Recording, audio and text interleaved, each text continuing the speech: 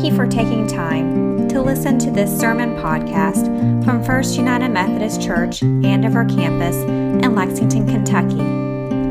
It is our prayer that as you listen today, you will be encouraged, challenged, and equipped to be all God has for you. We invite you to join us for worship on Sunday mornings at either 8:30 or 11 o'clock a.m. at our Todd's Road campus near the Hamburg area of Lexington. Good morning.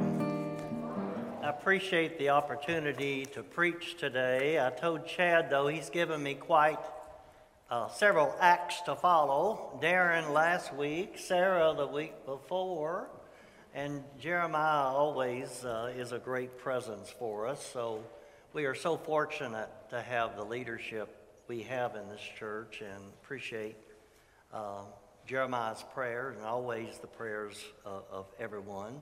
And Gloria, thanks for the special music. Okay. The choir's just itching to get back at it, aren't we, Janelle? Yeah. And maybe by Easter? No, we'll see. We'll see. Well, we celebrated Valentine's Day. Gosh, that was way back Monday. So I hope all you lovers haven't already gotten into an argument after all the candy and the dinners and the roses and all the good stuff, right? Well, it was just a few days ago. Lots of love, as I expressed. As I went to Kroger a couple of days after that, there were a lot of roses still left in the store. So I guess that wasn't that big an item, or maybe too expensive this year. But as I was thinking about Valentine's, and as I shopped for my Valentine, where are you, Susan? Oh, there you are down here, close to the front. Okay. Anyway, my mind went to this little song, "It's So Easy to Fall in Love," and I'm going to ask you how many of you know it, because it was from the 60s or the 70s, or, you know, when you get as old as I am, the decades kind of just run together. But I think Linda Ronstadt made it famous, maybe in the 70s. It's so easy to fall in love. Yes, it's so easy, so doggone easy. Well, yes, it is easy to fall in love. But with Valentine's Day, we know that falling in love is not all there is. It's about staying in love. And that is not so easy. Some tough living is in the works for those of us who want to give love and receive love. Back, maybe some of us can reflect back to the wedding day, full of joy and excitement and lots of good things. And then reality hits, doesn't it? Who's going to cook the meal? Who's going to wash the clothes? Who's going to clean the house? And if kids arrive, the rubber really hits the road then. Who's going to do this? Yes, it's so easy to fall in love, and it's so easy to love when a spouse disappoints us, right? No. And it's so easy to love when a child does something we don't approve of, right? No. And it's so easy to love when a friend betrays us, right? No, it's not. We have expectations of those persons we love. And so does Jesus have expectations of us. Well, in this passage of Luke, we have some tough love. Some expectations that Jesus lays out for us that are hard, just plain hard to live. We know it's fairly easy to become a Christian and a member of the church. You could walk right up here and say, yes, yes, yes to the pastor, and you're in. You're a church member. You're a Christian. You've signed on the line. And then reality sets in, doesn't it? What does it really mean to be a Christian? What does it really mean to live out the Christian life? To love God and to love neighbor How easy is that? Well, it's not so easy. You know, it sounds good. Love God, love neighbor. Isn't that wonderful? And the world will be a wonderful place. But in verse 27 and 28 of this passage, Jesus says, love your enemies. Do good to those who hate you. Bless those who curse you. And pray for those who hurt you. Say what? Say what, Jesus? I'm not sure I signed up for that. All this love, does it really mean that kind of love? That serious a love? To love our enemies, to do good those who hate us, and to bless those who curse us. I was telling Brad I'll need some amens this morning, but I may get, oh no, don't say that.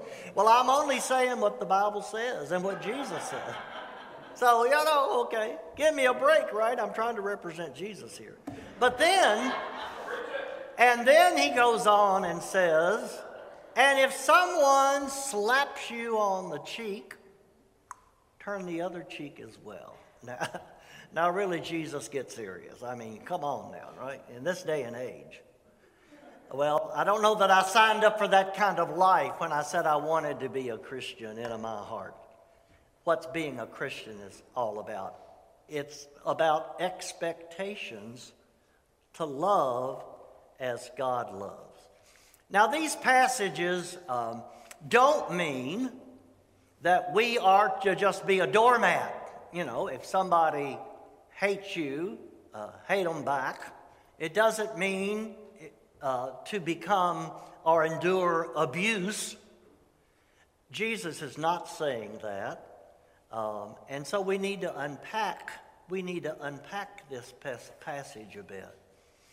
A couple of our other passages today mentioned anger. The Old Testament passage mentioned about be careful with your anger. The Psalm, let go of anger, leave rage behind. Don't get upset, it will only lead to evil. And then we had the passage about Joseph, who told his brothers, don't get angry.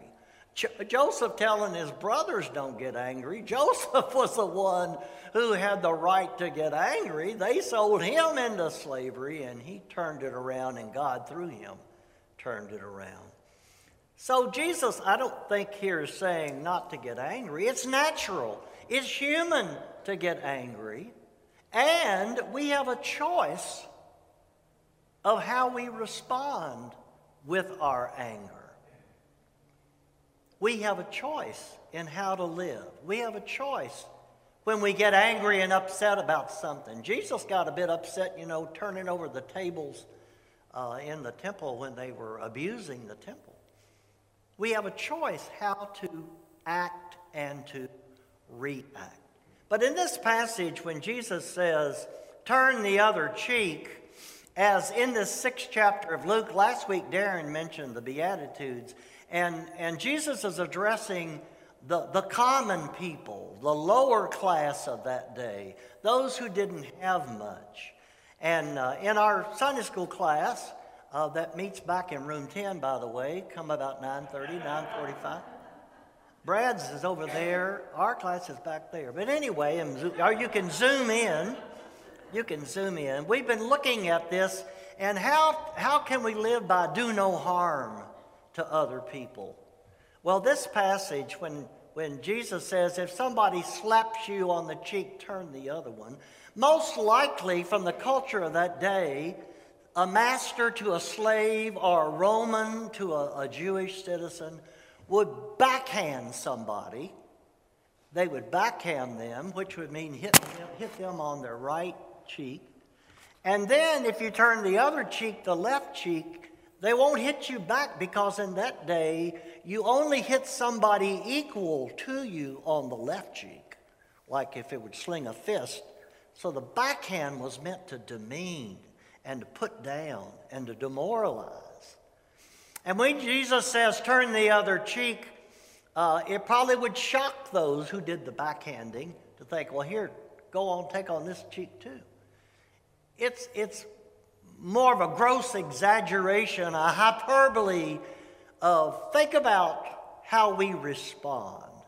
Think about how we react. And signal to other persons that there's a different way of living.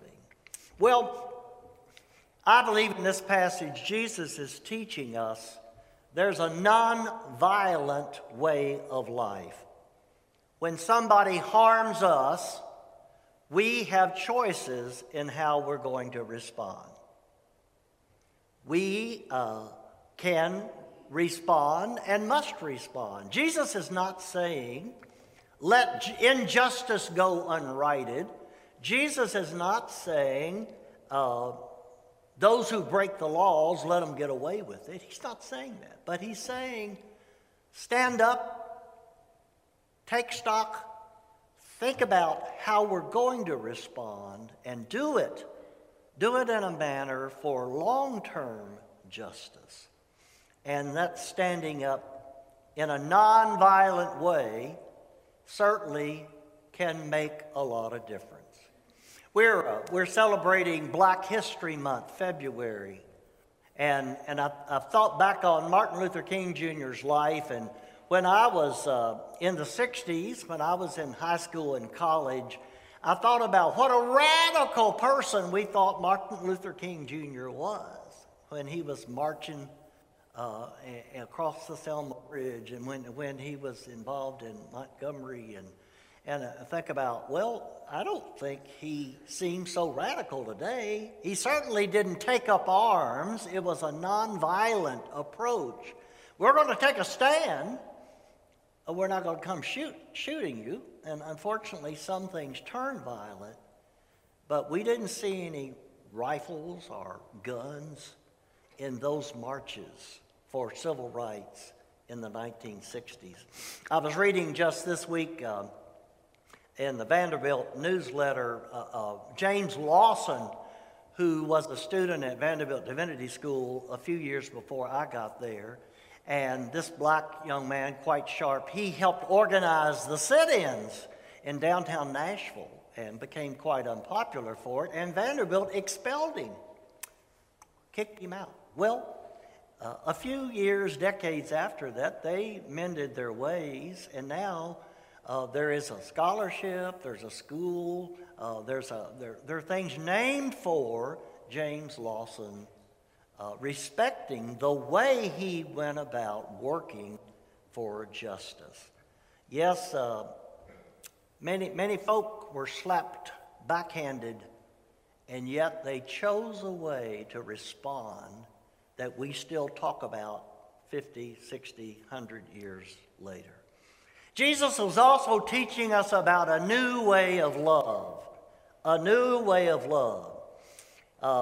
He said, you have heard it said to love your neighbors and hate your enemies, but Jesus says, but I say to you, love even your enemies.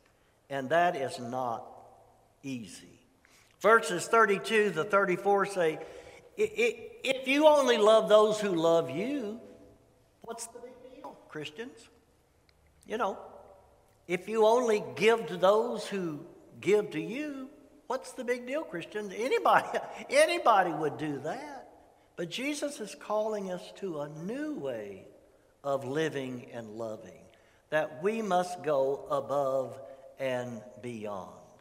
So yes, it's tough. Yes, it's tough to love as Christ loved and as God would have us to love. I think about the Sandy Hook killing of several innocent children and teachers. I've followed those stories through the years. I've read the articles about those parents whose kids were now be like teenagers, and it would be hard for me to turn the other cheek and to love those who did harm. But many of those Sandy Hook parents have advocated for justice. They didn't just drop out of society. And just this week, there was a massive settlement, and it wasn't about the money, But there was a massive settlement about how those guns were marketed and how troubled people, deranged people would see this. Taking a gun would, this is my way to get even with the world. Quite a historic thing. And many of those parents spoke about, there'll never be full justice, but at least a little bit. That they've worked through the court system and advocating for laws and bringing some sense of justice to that horrible, horrible situation. Yes, it's not so easy to love. It's not so easy to be a Christian. And yet, God is so loving and forgiving to us. We promised we would support the church with our prayers, our presence, our gifts, and our service and our witness. But think of the times we have disappointed and failed God. Think of the many, many times we have not lived up to what we promised we would do. And yet we count on God's forgiveness of us, and we're going to receive Holy Communion in just a moment as that wonderful symbol of how God loves all of us. So why would we as followers of Christ not be held to these high standards as well? No, it's not easy at all to be a Christian, at least the kind of Christian, well, Jesus just gets to meddling here, doesn't he? In this passage.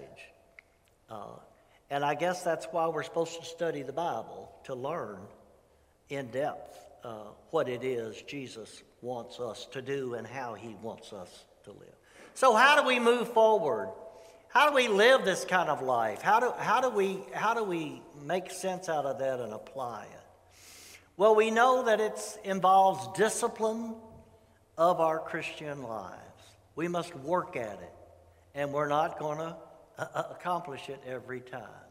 As we've seen over the last couple of weeks, these athletes in the Olympics, sometimes they fall, sometimes they fail, but more often than not, they get up and try again. They've practiced and practiced and practiced for hours and months, and it comes down to a 2-minute routine or something.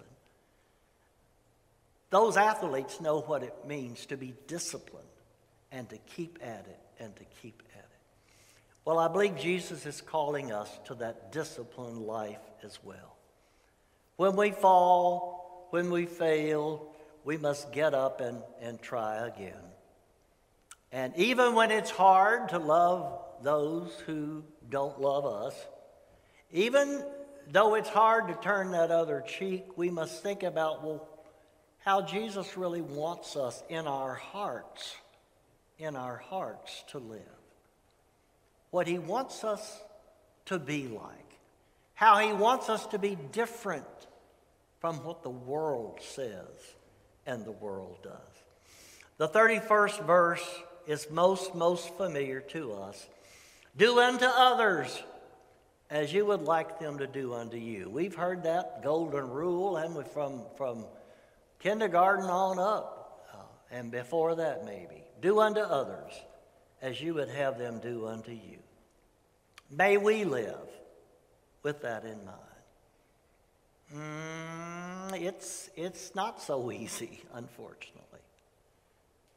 But Jesus calls us to live that life, to love as Christ loved, to sacrifice as Christ sacrificed and gave his body and blood for us. Let us pray. Holy God, you call us to be your people. And as your people through the ages have figured out, it's not easy to be your people. It's easy to say, yes, I want to love you. I want to love your church. I want to love others. And then we go home and we go to work. And we drive up and down the roads of life and find it's not so easy, Lord. But you call us to a better way, a new life, a new way of love. that hopefully will be an example to others. And may, as we live for you and love as you loved, may our love become contagious. May our children learn it from us. May our neighbors learn it from us. May those with whom we work learn it from us as we seek to be your people. In Christ's name, amen.